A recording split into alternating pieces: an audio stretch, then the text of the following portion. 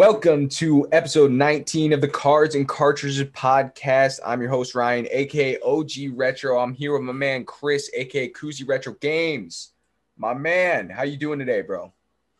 Good. Pushing everything up an hour today. Live claim sale happening at 7 today, which will be in the past for you guys. Got a buddy's birthday tonight. We're going out to the bar to celebrate, so we'll be hammering beers during the claim sale to get ready. Other than that, doing good. Scout's doing really well. The little puppy, she's learning really well. She's learning come and sit. She just got normal puppy energy, like getting into things, nibbling on everything. Has she bit a video game yet? Has she chewed up any video games yet? She's not. Because it's coming. She tried to get into a PS3 cord. She's big into cords. She chewed up Becca's MacBook cord and her phone charger. Okay. So you got to keep an eye out for the cords. I see. I'm in a new space. I'm in this temporary office that I redid. Koozie thought he was going to be able to come at me with some jokes because he thought my space might have been similar to his, aka a little bit suspicious. But no, it's beautiful. It's fun. It's nice, and I'm enjoying it. And I think the studio space with the podcast is going to work nice right here. Dude, I was thinking I might be able to have some like live in person guests right here too. Like I have some, like if we have a guest on and they can be right here, I think that'd be pretty cool. Cause there are some people that live in this area that are pretty iconic collectors, if you will. And they're good peeps, and I know them. So anyways, yeah, we'll get into that maybe in a future episode. I need Matteo to come across Lake Michigan and come out. Matteo, if you're listening, hop on the ferry, come across Lake Michigan. I'll buy you a Coney dog. Sell some games. All right, but here are the topics for today. By this time, the giveaway winner will have been announced. So we appreciate all the comments and all the suggestions for podcast topics on the giveaway, and congratulations to whoever won. We're announcing that literally right after this, so we don't even know ourselves yet. But anyways, topics for today. Some of these were drawn from those giveaway suggestion topics, whatever you want to call them. Noah Burt 777 wanted to hear our thoughts on restoration. What parts of a console or game are most important to restore, and what would instantly bring up or down the value? What would you not change? Repro labels, shell swap, someone's name carved in plastic. What's the worst restoration you've seen? That's some good quality content. I think we can both speak on it. NY Retro Gamer wanted to know about how cultural zeitgeists like Gary Vee, Logan Paul have shifted the collecting culture. He says, we obviously know what Logan has done, but Gary has been preaching about collecting in NFTs for a while now. And I've got some stuff to add on that. And Koozie brought up a good topic. He wanted to talk a little bit about PVMs and gaming monitors. So I interpret that as like PVMs being retro, gaming monitors being like modern technology, and I'm down to talk about both. It's something I definitely have experience in. And then lastly, we're going to be talking about long-term collection goals and the 10-year plan for our collection specifically. And that's it for today. But I think it's a stacked lineup. Yes. Stacked lineup. We're going to go 4 for 4. 100%. What do you think? Right off the bat, worst restoration you've ever seen. Does anything stick out to you? No, not really. You get in. I mean, I picked up an Xbox 360 bundle like a week and a half ago, and it's like your typical like probably the kid who owned it thought he was a hydro dipping like master, and he could just like custom paint his controllers or whatever, and it doesn't look good. To where even like the point where like it's like equal value but adds a cool factor. It just looks bad to like the controllers. Yeah, that reminds me. I used to do that shit when I was a kid, and maybe myself, maybe it's me. What was the worst restoration you've seen? Me when I was like a younger modder. My shit was so bad, but like I thought it was cool, but it was bad. Like the spray paint jobs are awful. So like, spray paint's if you don't do spray paint right. In like, I don't know if you're trying to restore with paint, like restoring with any type of paint seems kind of whack. I don't know. Like if you were to try and I think that's more custom. No, but like imagine So for instance, people do this with like Magic the Gathering cards, not like Okay. just like inking in general. So like if a card has like whitening on the edge, they'll like put Sharpie marker on the edge to try and mask the Ah. whitening on the edge. So it's like kind of like that. It's like that kind of restoration is so stupid because number one, it inauthenticates the card. It's like if you try to grade that, like Beckett doesn't even grade stuff with inking like that, and like any type of like Don't they call like alterations? yeah, Isn't it like probably altering the probably card? something like that. Yeah. So can't be doing that. Real quick, talking Yeah, about that, have you ever seen the PS? You know how like PSA will give you like a 9 MC for like 9 miscut? yeah. I saw today like an 8 ST ST, the saw that stain. Did today. you see that? Yeah, I saw that today too. That was pretty interesting. Stained. I think it was Gyarados, right? Yeah. Yeah. And I was like, I don't know if that's like a factory stain or like you spilled coffee on it at your kitchen Right. table and tried to green it. Yeah, I also was a little confused. Like, at what point, what qualifies a stain? Like, because I can stain things a lot of ways. I guess. Clip I that. feel like it would just like hurt the value a lot. Yeah, I don't know. Okay, it back to was the curious. restorations. Yeah, I'm trying to think if I've seen anything like wild. I feel like, dude, honestly, like I said, I feel like I contributed to some crazy shit when I was a young modder, But and I've also seen like really good stuff. Talking about like you, we follow our boy Retro Nintendo here on Instagram. He does oh crazy yeah, custom work. Like he put like a PS2 in a Batman like stain, like a Batman like yeah, the like Super four Nintendo foot. and a Millennium Falcon. Yeah, you could do like crazy cool like custom work when you like change the shell. Because people like change like do shell swaps all the time to like make like custom colors and stuff, and it's cool. But Right. it's like you see that a million times. But when you actually do something and like turn it into something that people haven't seen before, it is so badass if you do it correctly. 100%. Um, which okay, so part of the question was which parts of a console or game are most important to restore, and what would instantly bring up or down the value? So I guess parts to restore. I mean, just the way I took that question was like, what parts should you like take care of most in your games or your systems? So I took that as like cleaning the pins, making sure your pins are polished on your cartridge That's like games. the That's gonna help easiest. them. That's like the easiest one to do, you know? Yeah, clean your pins. If your game's really scratched, you can get it resurfaced. Even like okay, so something that I find that really helps bring up the value is changing the pins on an NES, especially when selling locally. People Mm. don't want to have to put a game in, jiggle it around, pull it out, blow in it, put it in, jiggle it 4 times. You can buy pins on eBay for like $5 shipped, and it's really simple to replace the pins on an NES, and its first try fires up every single time. Most old systems are pretty easy to work on, and with like very basic knowledge. And if you have like a little soldering skills, like you can Yeah. work on like most of the other problems you would face in restoring some of these consoles.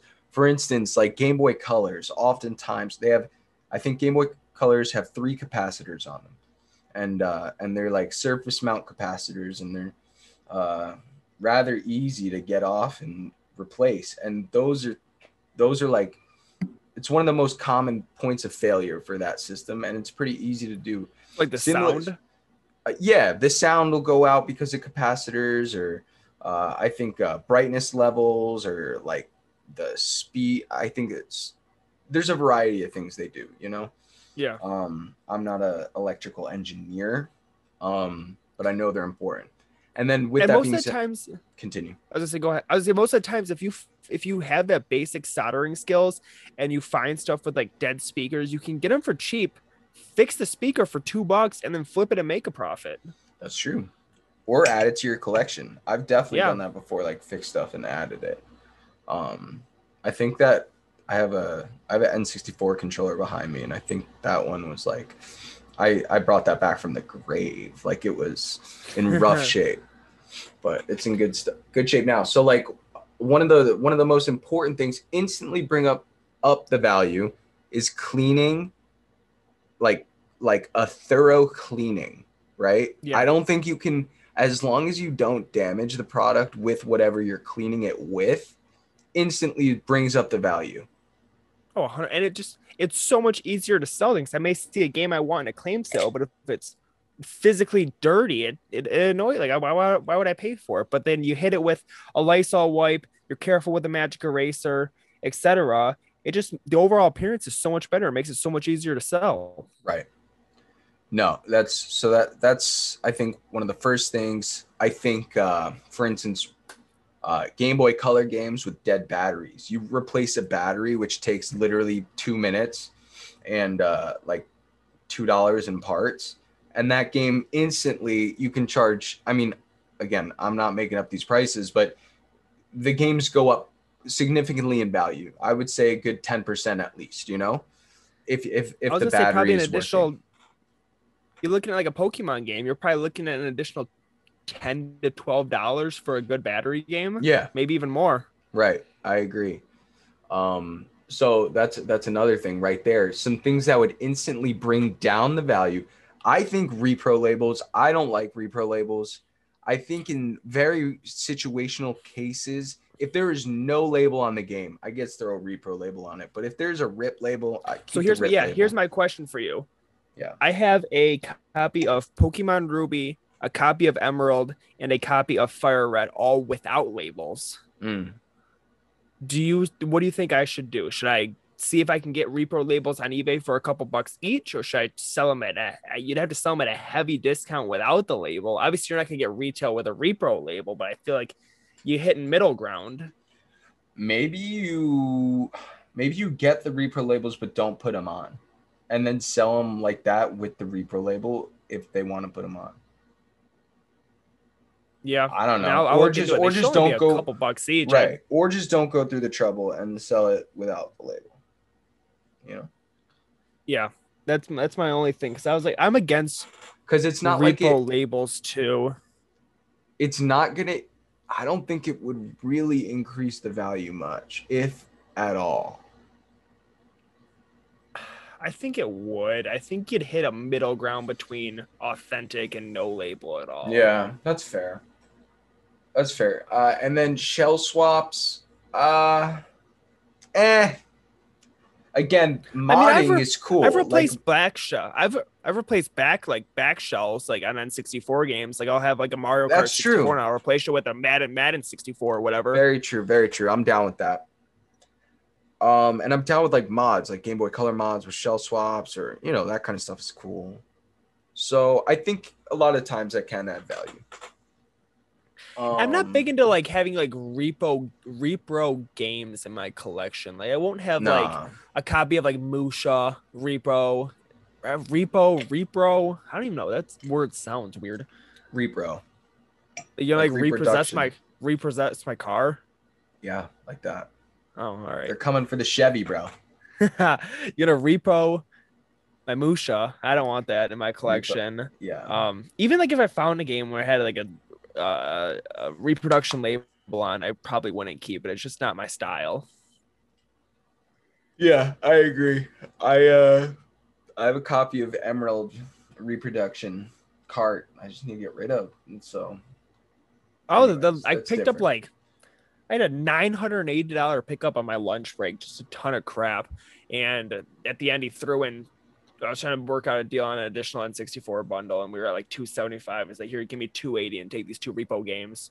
It was like Mario Party 3 and Super Mario 64. So he threw those in for $5. I don't know. Maybe I'll use them to teach people how to spot fake games, or if somebody just wants it for $5 each. Facts. I mean, if you want to copy Mario Party 3 just to play, why not spend $5 on a fake copy versus 60 on a regular copy? It's a fair call. Don't endorse piracy here or fake games, but it is what it is. If you want to do that with your money, for legality reasons, of course. Mm-hmm. And I feel like that's kind of it. Anything else on that topic? Any other restoration thoughts? You've done a couple like restorations, have you? You've done a shelf stop on a Dreamcast, if I can remember correctly. I've done a couple things with Dreamcast, but those have mostly been like mods and stuff. And like I've done the GameCubes with the GameCube loaders, which is like taking out the disk drive and replacing with the SD card loader, so you can load all your games from SD card, which is pretty sweet. Yeah. And again, don't endorse piracy, but you can do that, which is cool. Yes. You can do that. And so that's a pretty cool mod. And I think that adds value for sure. I mean, so stuff like mods can definitely add value. And I I'm would say saying if that you're before. interested in that stuff, it's probably as simple as there's YouTube videos out there. Watch a YouTube video, learn how to do it, and like just go Oh at yeah. it. Oh yeah. A lot of YouTube videos. Pretty easy stuff. But yeah. Second, let's segue into another topic here. Chris, PVMs and monitors or gaming monitors in general, do you have any questions about it? Do you personally have any experience in this realm? Yeah, so somebody asked about it in the podcast on Instagram giveaway post, and I was like, Okay. I don't know a lot about it. I know how many PVMs do you currently own? Currently, I have 3 PVMs and 1 professional computer CRT monitor. What's So the that's difference between a PVM and a professional computer CRT monitor? So PVM stands for professional video monitor, and this PVM is a specifically like Sony term actually. Okay. So PVM is only Sony, Yes. but professional video monitors or professional broadcast monitors. So like broadcast monitors in general. So monitors that were used in like broadcast television and video production, and also hospitals and stuff, endoscopy monitors, like that kind of crazy stuff. They are all professional broadcast monitors, but maybe not all of them are PVMs because Sony PVM is like a brand. Now, is there a way to distinctively tell if something is a PVM? If I walk up on a monitor at a garage sale, will I just know, or is there specific things I'm looking for? No, so 100%. I mean, and before I go into that, professional video monitors, like PVMs aren't all you want. Like Sony isn't the only brand that makes killer video monitors. Like I've had JVC monitors too, and that's technically not a PVM, but like it's a CRT professional broadcast monitor from back in the day, used for like the highest of the highest quality video editing and graphics stuff, like TV production, like movies made on these things. Like Wow. if you were a film studio in Hollywood or like a movie studio in Hollywood, you had like many PVMs, like many. And so like the reason people use them like quickly for gaming is because simply that it's like the best quality you could possibly get, period, correct, right? Like, so, and people will talk about like scan lines, and that's people referring to scan lines. That's like it's the space between where the CRT guns are shooting. So it's a cathode ray tube. So these cathode ray guns, basically, I guess, or cathode rays, are shooting across the screen, and these scan lines are. So it's just this incredible old technology, very, very wild. But it basically best way to play like your Super Nintendo, your GameCube, your the N64, even your Wii will look. I mean, a lot of the Wii stuff looks great on a standard def TV. A lot of it looks good on an HD TV too, Yeah.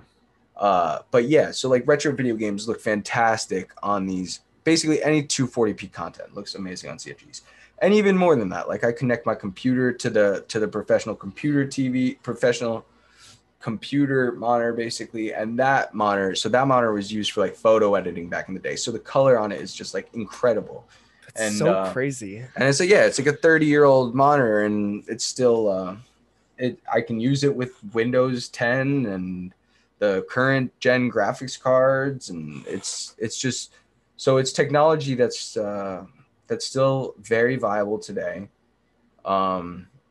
Still, and it's like at this point it's a like real cool niche, I think, in the retro gaming hobby, because like a lot of people are into it now. So Because I hear so many people just talk about like Sony CRT TVs though. Do you feel like the PVMs are still underrated and like a lot of people just haven't discovered them yet? no. PVMs are, if anything, PVMs are overrated. If Really? anything, yeah, if anything, PVMs are overrated in the sense that like I think too many, I, and that's coming from someone who has many PVMs, but like having a good consume what you're describing, a Sony CRT, a consumer television, right? And Mm-hmm. those just a regular plain old Sony CRT is just consumer television.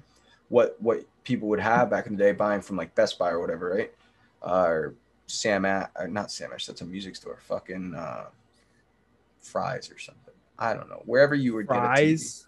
Yeah, wherever I've you would never get a had. TV Have you ever store. been in a Fries? I have, dude. We I don't have. have fries here. Yeah, they're weird. Um, but that's so PVMs are overrated because some like consumer sets are fucking incredible.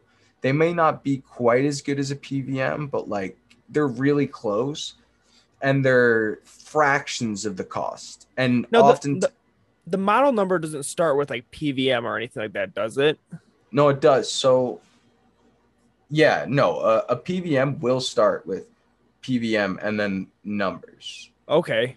So So if that's you a were to look, distinct thing. yeah, if you were to go and see like, so there's I have a PVM behind me, and if you were to look at that, it'll say, well, this one is actually a rebrand. So this isn't actually a Sony PVM. This is the Olympus monitor, but it's a rebrand of a Sony PVM. So this one says something a little different, but if it was the Sony equivalent, it would say Sony PVM and then a bunch of numbers, 20M2 DU2 or something like that. Okay. And it'll say, not only will it say the model number, but it'll also actually say the year and the month that it was made. Oh, So that's a pretty cool, like you can find out when the tube was actually manufactured, because that's the only thing that really has like a guaranteed, like it has a light, like a kind of max lifespan, I think, is that tube, like the actual vacuum tube inside the yeah. TV. Yeah. And like capacitors will go out too, like you got to replace some of the electric components, maybe. But this monitor behind me is actually, it's one of my latest ones, and it was made from in 2004. So that's Okay. 17 years. But that's like 2004, you think that's really when like LCD technology was becoming way more prevalent, like started like the flat screen stuff and HD. And so, but I've had PVMs all the way back from like the 80s. Damn. So now I guess my next question is I know there's multiple different sizes of them. Do you have any information like on the sizes? Like what's your favorite size to I guess use or collect? Yeah. Yeah, that's a really good question because like I think a lot of people see these little tiny ones. I think the tiny ones are really popular in kind of the Instagram community, the 8-inch ones and the 5-inch ones. People really like those. And I think it's really, they're so much less practical than you might think. And like a little 8-inch screen is something you're really never going to use. And I think at the very least, it's worth getting a 14-inch screen or larger. So like Yep. if you're going to get a PVM, get a 14-inch. If you're going to find a consumer television, like you can find 20 inches all day, 27 inches all day. And you're looking for consumer televisions, you're looking for something with component input. So like not just the yellow, but you want to see the green and the Yep. green and the blue inputs on the back. Because that means it's going to have component input. It's a way Do the crispier video PVMs have signal. those? Yeah, so PVMs have usually either a SCART input connector, which is like a European style connector. We Yep. never really got those in the US. But it's like HDMI before HDMI essentially. It's like a one cable solution for analog technology. But then also, like this one has BNC connectors, which are like these. I don't even know how to describe it. It's like a locking Is it metal kind of like connector. is it like an RF? It kind of looks like that, but it's like a locking RF, but not. Yeah. But anyways, if they have, so this one has component, which is the same thing as those, like as the consumer set. Just a different connector type. It's the same signal type though. Yeah. Um, but Do PVMs have remotes? yeah, there's some that have remotes. This one might, but I don't have it. They don't I have like bet the you traditional version. They don't have like traditional remotes. I bet you remotes would be expensive because I know like when I'm at like thrift stores and things like that, I look for like Sony, Panasonic, things like that remotes. They're usually like $2.99 at the thrift store, and they're usually $10 to $20 per remote reselling on eBay. So I wonder Yeah, if like the PVM remotes would have exponential more value. they definitely do, and it, it's just weird. Like it's something you definitely don't come across often. I guess that's probably why. And they're like very, I feel like Yeah, limited use cases. Like you don't really need it because I don't know, but yeah, that's I awesome. don't know. It's a really cool niche hobby. I guess I'm trying to remember like when I got into it. I think I remember I picked up my first like CRT when I started getting into like retro gaming because I just want to like play N64 the way it was supposed to be played, like on a good CRT. Yep. And then once I got that, it just, like all my hobbies do, it just snowballs. And like I was like, I need a PVM. They're so cool. And then I found one locally for super good deal, and like I found most of mine for like really really good prices. And Yeah. it's hard in today's market with them because they've become so popular. Like it's, um, I've actually like truthfully I've made a lot of money like buying and selling them just because not it's not like something I actively do right now, but like the way they take up a lot of space, right? So like Yeah. I can't keep all the PVMs I get. So I've been like Yeah. sometimes I'll sell ones I get, and doing that I've made money and been able to get these monitors for free just because of you can still find them for extraordinarily cheap or free by emailing or reaching out to like old video production studios, television production places, hospitals that are in your area that might be newer. Maybe they're doing remodeling or stuff like that. Like be a little crafty with them because I mean, one of the greatest pickups of my life, I'd say, was one of the first days I moved into my apartment up in upstate New York. I was like bored, and I was like, maybe I'll see what production studios are in the area, like hit them up for PBMs and stuff, because I don't Yeah. know, it's something I had done before in Jersey. So I did, and I probably emailed like 15 or something, like 15 in a 40-mile radius or something. And because you'd be surprised how many there are, like, and how many local radio stations or local TV studios there are, and everything Yeah. is online now. All that information is online.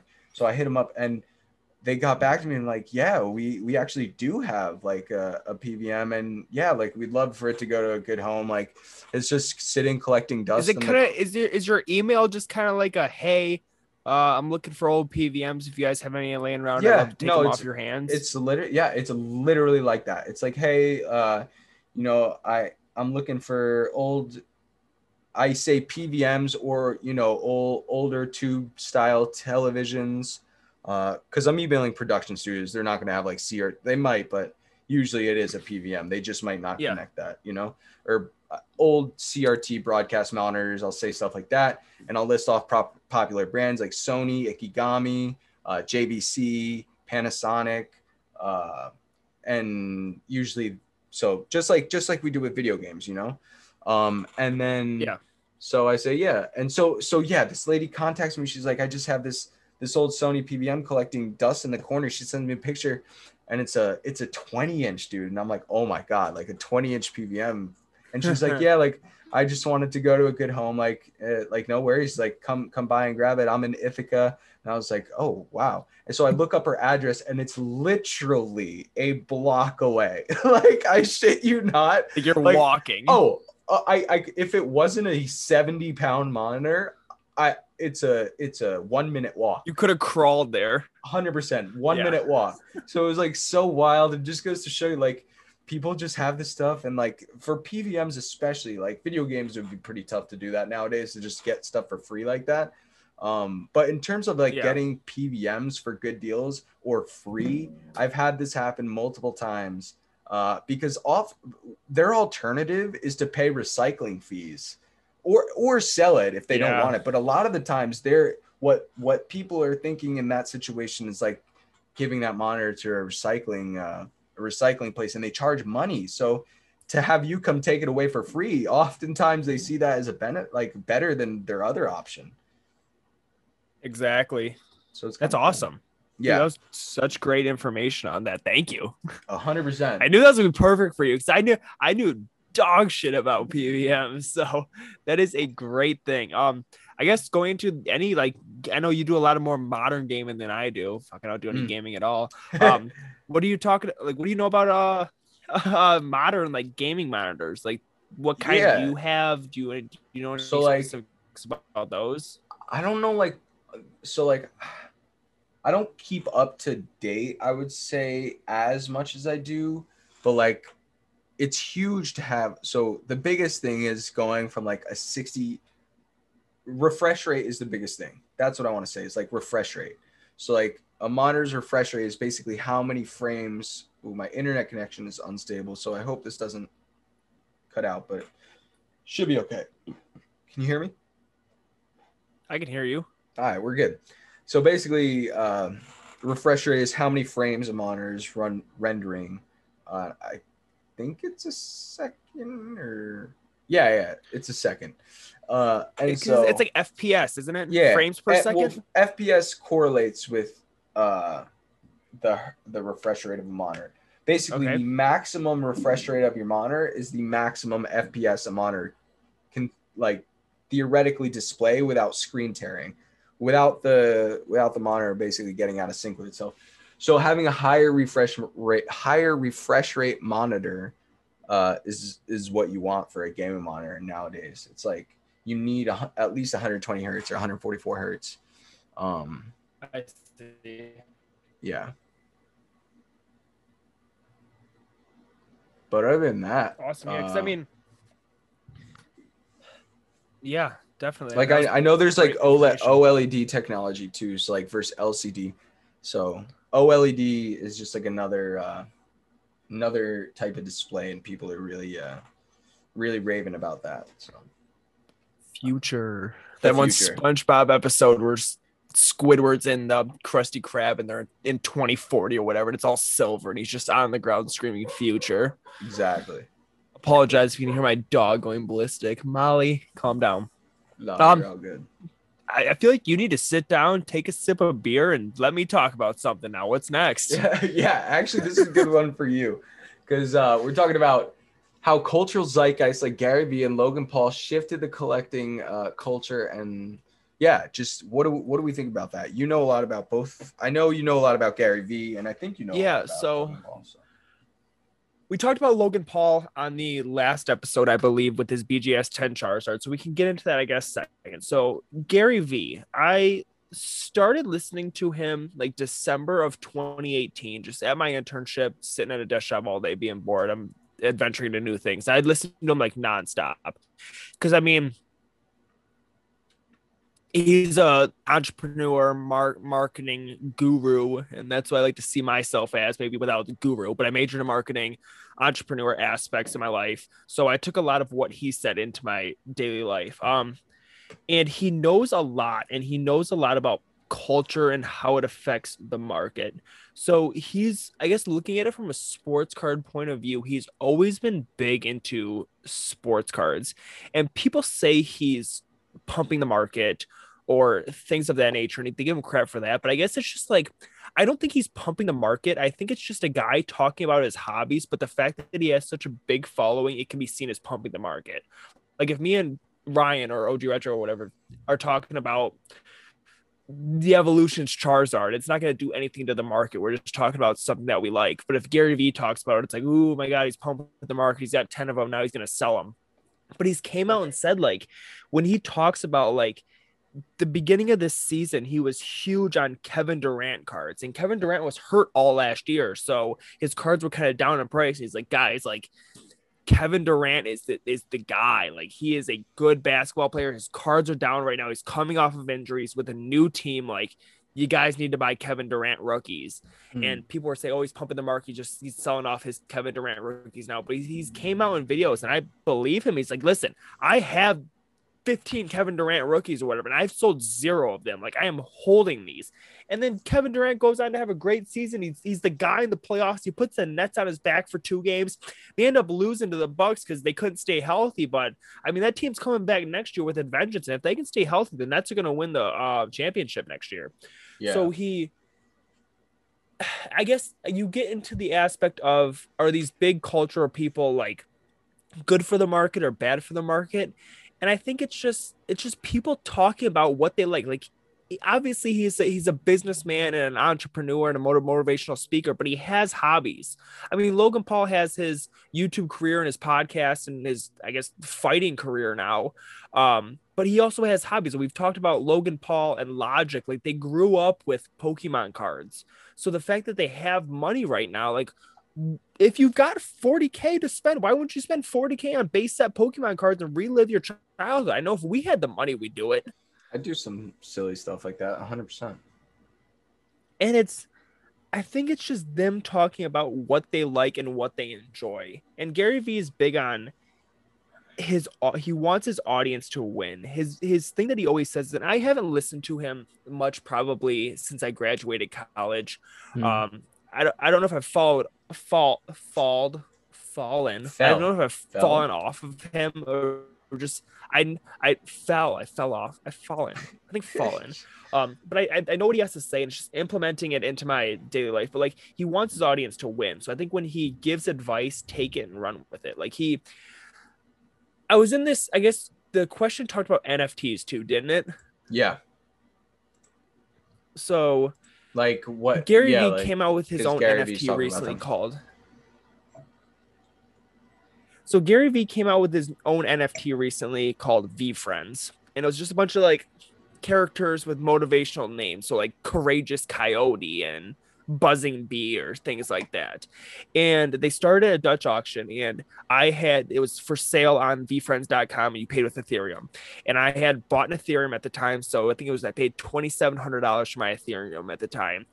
And I guess all the buzz around that mixed with other things drove the price of Ethereum up. And I didn't end up buying a V-Friend because I was so the V-Friend, it was your NFT, so it was your digital art, but it also had perks to it. So the basic one got you into starting in 2022. So 2022, 2023, and 2024, he was going to have a conference. And by owning that NFT, you had free admission to the conference. It's pretty cool. So yeah, he's doing more things with, he's using those as like a ticket. And he also had like he called them gift goats, where he would send you like 3 care packages a year. Who knows what's going to be in them. Or he had ones that was like, if you buy this NFT twice a year, you get to have brunch with me. Or twice a year, you get to come garage sailing with me. That's wild. So those were, I didn't have 20 Ethereum, $40,000 to spend on those ones. But I was in this weird place where when I bought the Ethereum, it was $2,700. And when the NFTs went live, Ethereum was like $4,500. So I was trying to weigh my options of, do I want to buy this NFT or keep my Ethereum and hopefully profit on it? And I didn't end up buying an NFT. And I'm kind of wishing that I did, because Gary Vee has talked about with these, like, he is making it his life goal to make these worth it. And they're for sale on, I believe the website that you can resell NFTs is called OpenSea. So people are reselling these on OpenSea, and they're nowhere near where they were at drop, when people were buying them at the Dutch auction. I think the cheapest one is like 2.5 Ethereum right now. And when they were selling, they got down to like 0.8 Ethereum. So they're up in price? They're up in price. So people are reselling them up in price. Now, I think a lot of people are holding because they don't know what's still going to happen with them. Like, he's having these conferences. but is he also going to do something additional with them? I mean, an NFT is such a relatively new thing in the whole collecting scheme of things. You really just don't know where the world's going to go with them. Yeah. No, it's interesting. I don't know. I don't know. It's just like a crazy concept to me, but I think in collectibles And we'll NBA see. Top Shot was another NFT that was so hot, but that's died off. Yeah. And I mean, how are you going to keep this around and make it a cultural thing? I think it's a lot harder having something digital, like you're owning something digital versus physical. Obviously, the physical version of something, so like an actual physical sports card, is going to have so much more value than the digital version in an NBA Top Shot moment. So I guess Gary Vee took that and he's like, okay, well, I'm going to make something physical out of this digital thing by making a ticket to a conference every year, or Right. giving you physical objects based off of you owning specific NFT. So I think he did a very good job with that. And I don't think there obviously are people that do manipulate the market.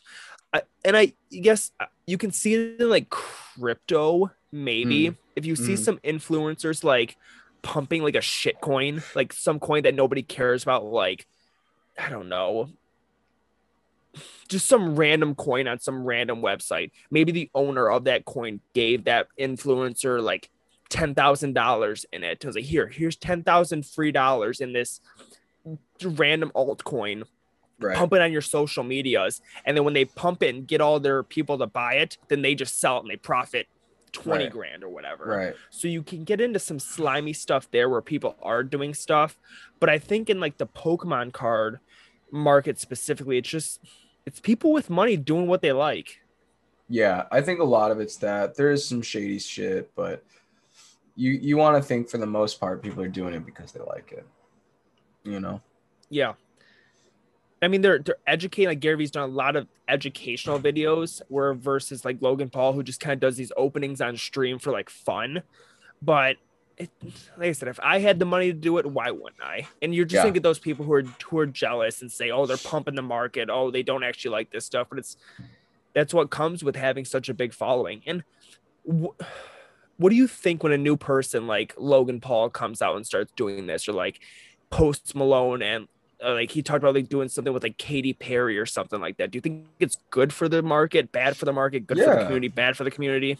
I think as long as they're doing it in a positive way, it's always good. Like more publicity, uh more good publicity for the market is only good in both of the Yeah. ways you just said, you know, like economically and like getting people interested and excited and passionate and like that kind of thing. Like I think a very small minority of people kind of ripped on like the Pokemon company when they did the collab with Katy Perry.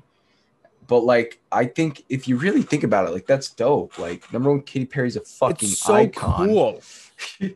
and it's like it's elevating this hobby that we all love and keep very close to us to like another level kind of. It's fucking And cool.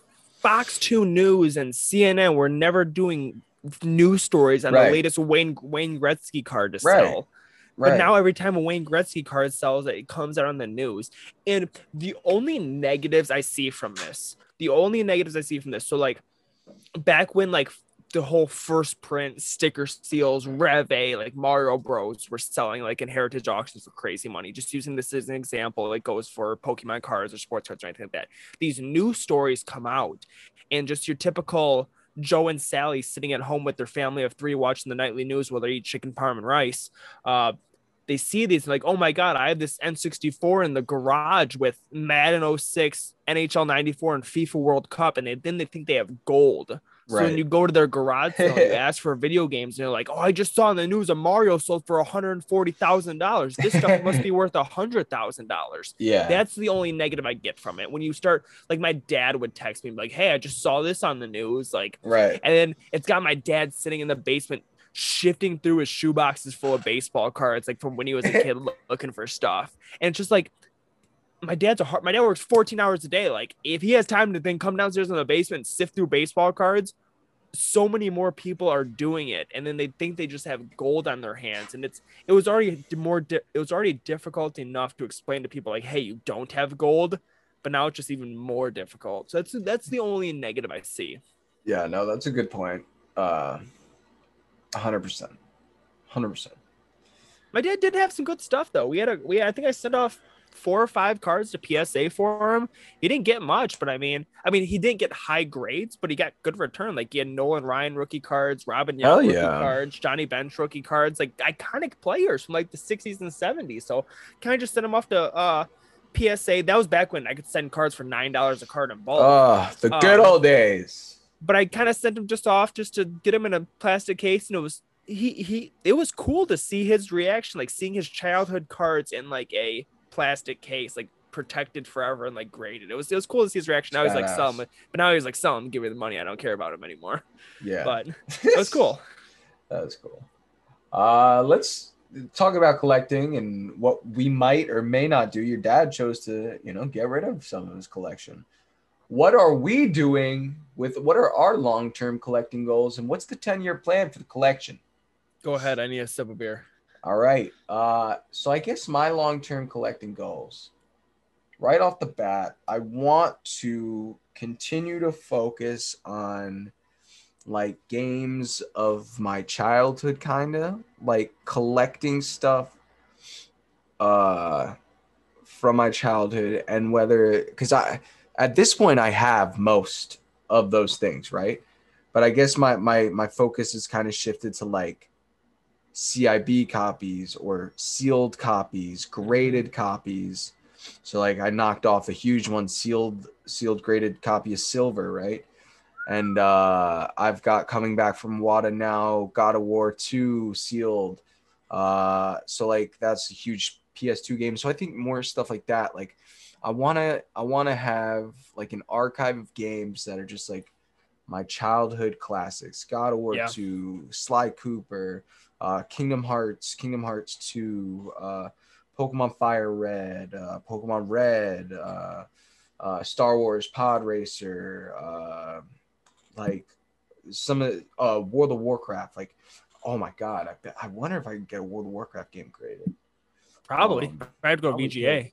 Yeah, but that would be really cool. Something like that. Like, I just want to continue to get these like collection pieces that are like meaningful in that way, where it's like the best parts of my collection are the ones that remind me of the childhood aspect for sure. So like that's a video game, and then like I guess the like my card collections, I'm pretty satisfied with like what I have, and I think really the only other collection goals would be like I do want a first edition Lugia from Neo Genesis, so like that would be cool. And then maybe one day like some more, like I want to continue to add my vintage sealed product collection. Yeah. But that's really it. Nothing too crazy on that, because I'm pretty satisfied. Grow up and when you grow up, become a big boy, when you get your own house and you have a dedicated space for it, do you think you'd ever go for full sets of anything? Like, would you want a full GameCube set? Would you want a full? No. Well, I mean, I have like I'm close to the N64 full set, so I guess I would do that. Like, it's not that it doesn't take up that much room. And that's what I'm at. Like, N64, I'm going for a full set just because there's 296. I'm at like 245. I enjoy it. Wii U, I'm going for the full set just because it's a smaller library and I feel like it's underappreciated and a lot of the games are still cheap. Going for the full set of Nintendo Powers. I love the way Nintendo Powers look when they're in a full set and all stacked up. Now I have a question. Because you don't play you don't play that many games, and you don't have like these, when you're collecting, going for these full sets, like what's driving that? I think it's more of like the achievement, like the goal achievement. Mm-hmm. I enjoy adding stuff to the collection that I don't have for those sets. Like it's just it I have it's the goal. Literally the it's the collecting aspect of it. So and it's like I guess if I had my own space and my girlfriend or wife then at the time wouldn't ring me a new one, I think it'd be cool to go for more full sets, but I also don't want it to be cluttered. And like, I don't know if I'd want rows of games in my basement. Yeah. But like Yeah. N64, it's quote unquote easy. It's one of the smaller sets. We use one of the smaller sets. I love the way Nintendo powers, like I was saying, look when they're all stacked up, like the spines make a photo. So that's cool. And even like when I'm selling Nintendo powers, which I have a bunch tonight, when I'm selling Nintendo powers in the claim sale, like looking through them and pointing out the inserts or cool pages, that looks sweet. And then I guess just long-term goals, continue adding for free, like I've been doing, and then continue upgrading. So finding label upgrades where I can, finding boxes and manuals where I can, things like that.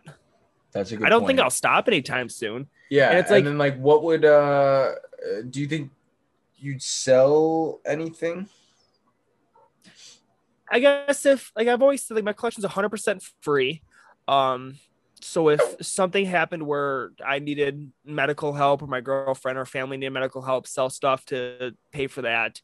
If the truck took a shit tomorrow, buy a new truck or something like that. Or even like if the stuff still has value when I'm 55 or whatever, sell it all off and buy a beach house. Yeah. Like Yeah, I had the time of my life collecting. And I think having this stuff too when I have kids will just be great. Like showing I think I'll have a lot more fun playing these games with my kids. I'm not a big solo gamer, so playing these games with my kids will be amazing. I agree.